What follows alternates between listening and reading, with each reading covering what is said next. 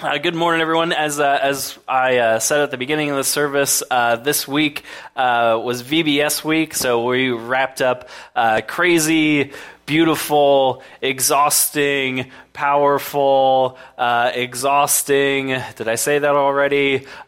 Really exhausting week here at the church. It was a lot of fun. And today we're kicking off something brand new. We're kicking off a new sermon series called Next Gen. It's all about helping the next generation of Christians grow in their faith, share their faith with others, and become leaders of the faith.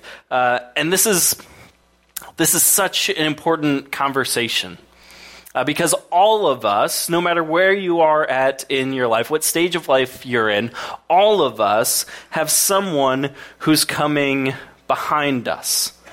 All of us have someone who's coming after us in the next generation. And so we have to ask ourselves, what is our responsibility to them?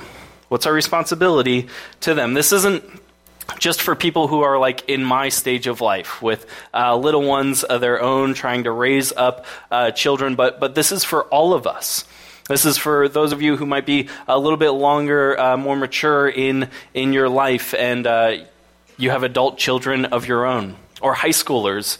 You have middle schoolers and elementary school kids looking up to you. We all have someone looking up to us. We all have someone coming behind us. And whether we are aware of it or not, we are making history with our lives every single day.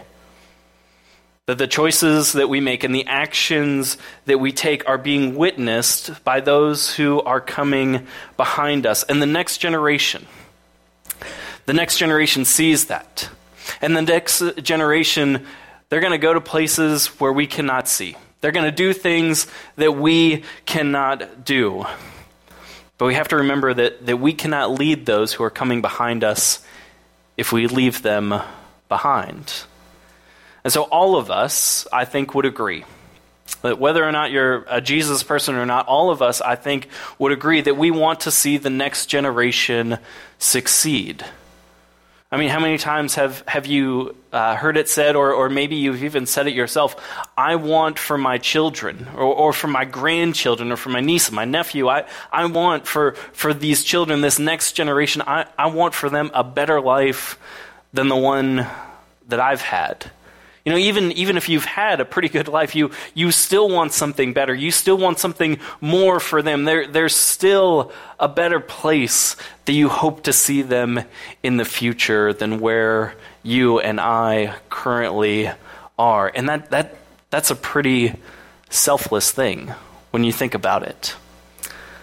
And so, you know, the Bible is it's a story of generations of people who have come to experience and know and understand God, and they've written it down and they've passed it down to their children and their children's children and their children's children until it's finally met with us. That's why sometimes those places in the Bible that seem kind of strange and, if we're honest, a little bit boring, so-and-so begot so-and-so and begot so-and-so and begot so-and-so and begot so-and-so, and you think, who really cares? But that was so important because it tells us that this story that we have, this story about who God is and what God has been up to in the world, was a God that's been up to people's lives, at work in generations of people long before us.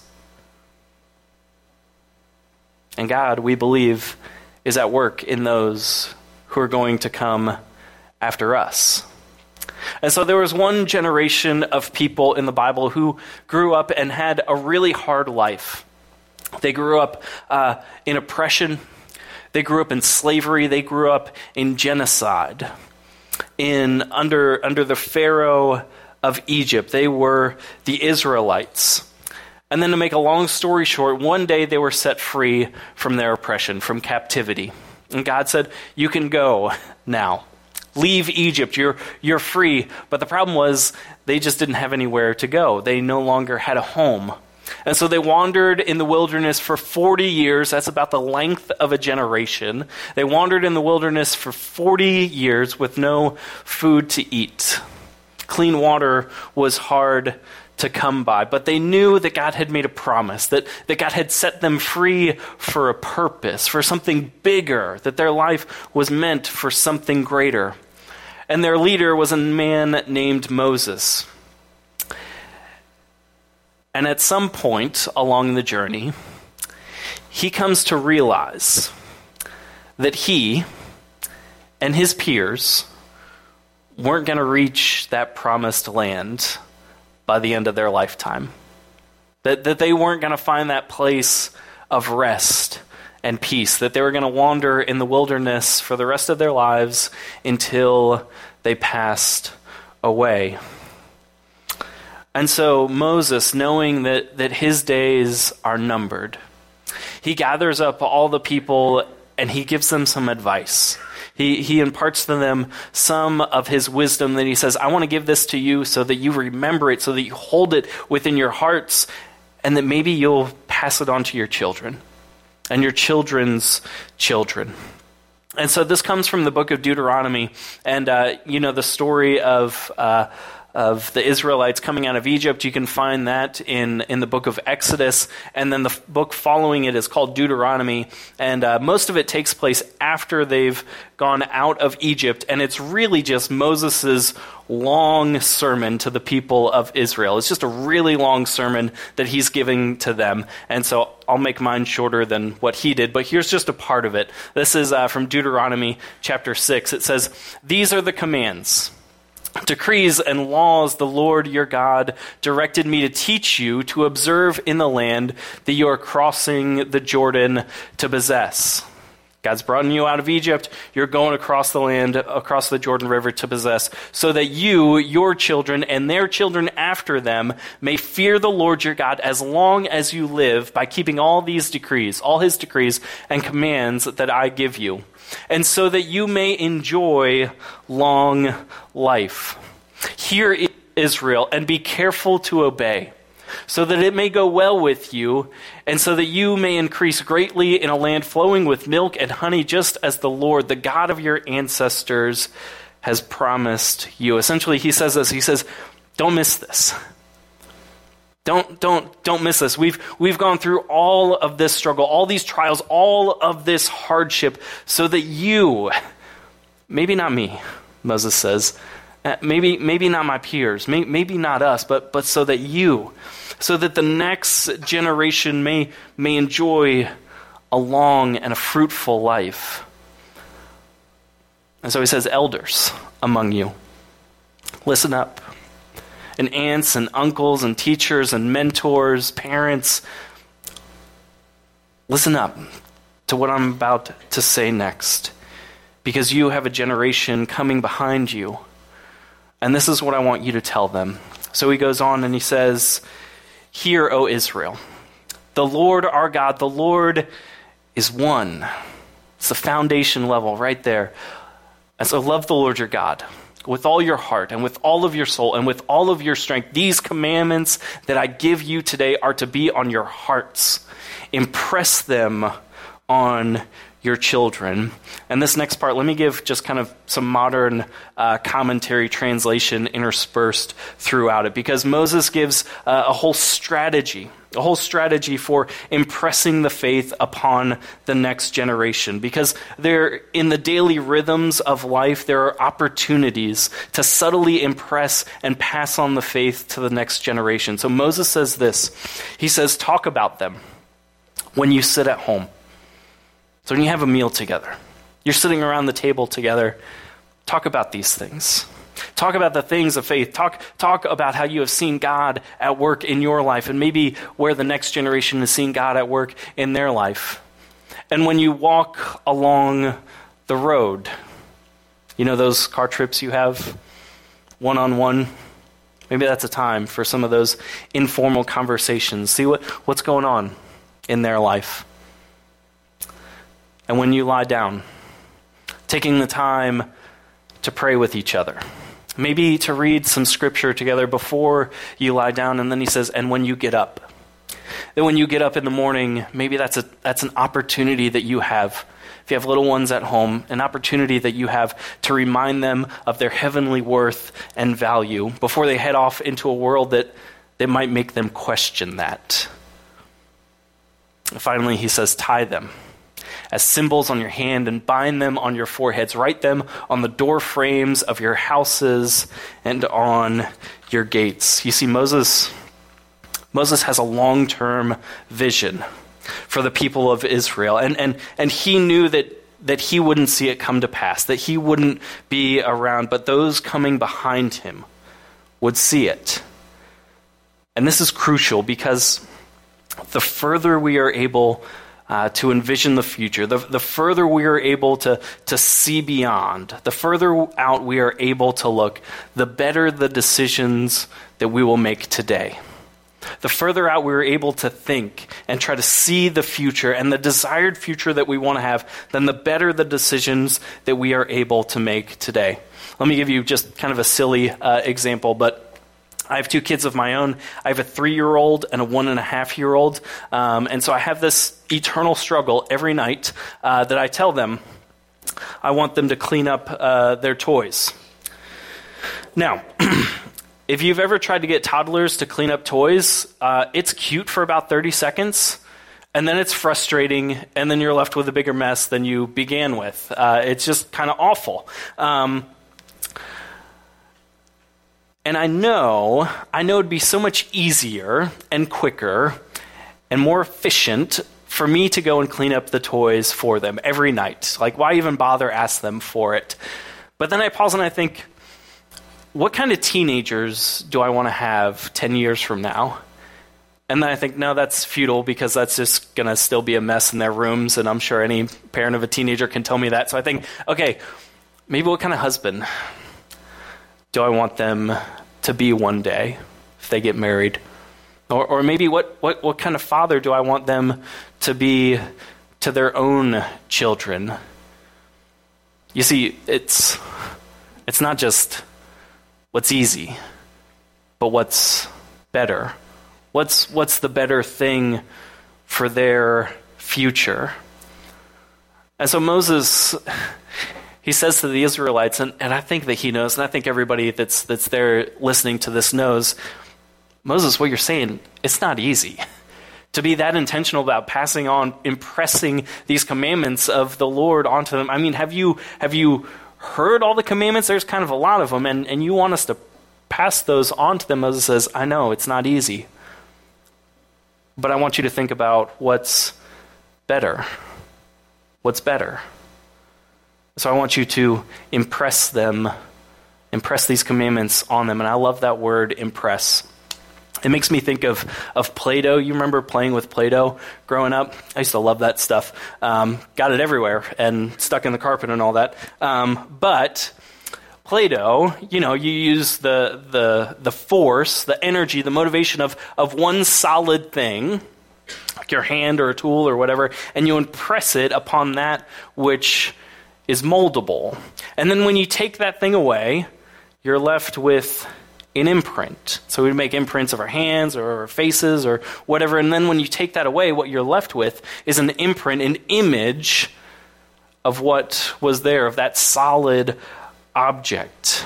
And the more firm, the more sturdy that the tool is that you use to make that impression, then the easier that it is. I think you might be getting with me. And so Moses was pretty firm, pretty secure, pretty sturdy in his faith, and he had all these commandments. He had seen what God has done throughout his lifetime, but he knows that he's not going to be around forever. And so he says, I'm going to impress these things on you so that when I'm gone, so that when I'm removed from here, you'll still be able to see, hopefully, the mark that I've made on your life. That when you take me out of the equation, not all is lost, because I've been using everything I got to impress these upon you, and I hope that you'll impress them upon those who are coming behind you. And so here's the thing for us, that if we aren't firm in our faith, then we won't leave much of an impression for the next generation. If we aren't firm in our own faith, then we won't leave much of an impression on the next generation, because we aren't capable of teaching until we ourselves are hearing and listening and obeying and loving and being with the Lord on our own. We must model the faith as we teach it. And it has to be within us before we can ever pass it down into those who are coming behind of us. But what I'm not saying that you have to have it all figured out. I'm not saying that you have to go to seminary and have a master's of divinity and have all the answers figured out. I'm not, because we're all on this journey together. And sometimes I find that we're so worried about having the right answers to the questions that those coming behind us aren't even asking. That really, often they're asking, do you love me? Does Jesus love me? Where's my worth? And so what I'm asking you is, even though you may not have it all figured out, don't worry about that. Because do you have a story from your own life, your own faith life that you can share? Do you have a story about how God has got you through something? Or a story about the joy of finding community and support through the body of Christ? Do you have that? All I'm asking is for you to show up. That's the first step. Just to show up, to model your faith for those who are coming behind you, whether they're in their 30s and 40s like me, or whether they're in high school and middle school and elementary school. And we're going to pick up on this more next week, but here's where I just want to leave you with, and maybe unsettle you with this question. What are you leaving behind? What are you leaving behind for those who are coming behind you? What are you leaving behind for those who are coming behind you? In your own life, the things that you do that you're modeling for them because they're watching. And also in your faith. And look, some of you, I know, you got some things in your life that have been passed down to you that you don't want them there. That they've made a mark on your life that you wish that you didn't have. Because somebody impressed that upon you. And it's taken some time to remold that and reshape that. And maybe that's a starting place. As you take inventory of the things that you're leaving behind for those that are coming behind you, maybe that's a starting place to say, I don't want that. I don't want that for the next generation. But there's also some good things too. I know that have been passed down to you. Those good things, maybe those good things of the faith that you're now pretty firm in. That you have a sturdy understanding of it. How can you pass that down? How can you intentionally model that to pass it down to the next generation of those who are coming behind you? Because here's the thing. We know most of us can't leave a lavish inheritance to our children. If you have children, you can't leave a lavish inheritance to them. Most of us can't do that. But we will all leave a personal legacy. And in the same way, the church today, we can't solve all the problems for the next generation. We just can't. We should try as hard as we can. But we're not going to solve all the problems for them. And they're going to go to places where we cannot see, and they're going to do things that we cannot do. But what we can leave behind for them is a legacy of faith. And so let me ask you, what are you leaving behind for those who are coming behind you? Because whatever we give to the next generation or whatever we do for the next generation, it's not nearly as important as what we leave within the next generation. So we're going to pick up more on this next week, but why don't we pray together? Oh God, Lord, we give you thanks for some of those people in our lives that have passed the faith down onto us. Lord, that have taken the time to sit with us, to listen to us, to give us a little bit of their wisdom and understanding. We thank you for those saints that have gone before us. And now, Holy Spirit, we pray that today, Lord, that you would give us the courage to be those saints for those who are coming behind us. God, to be those who teach, to be those who model,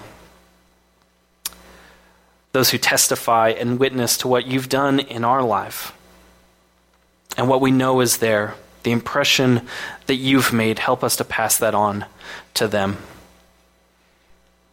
Give us courage, Lord, and help us trust and lean into your good future. We pray this in Jesus' name. Amen.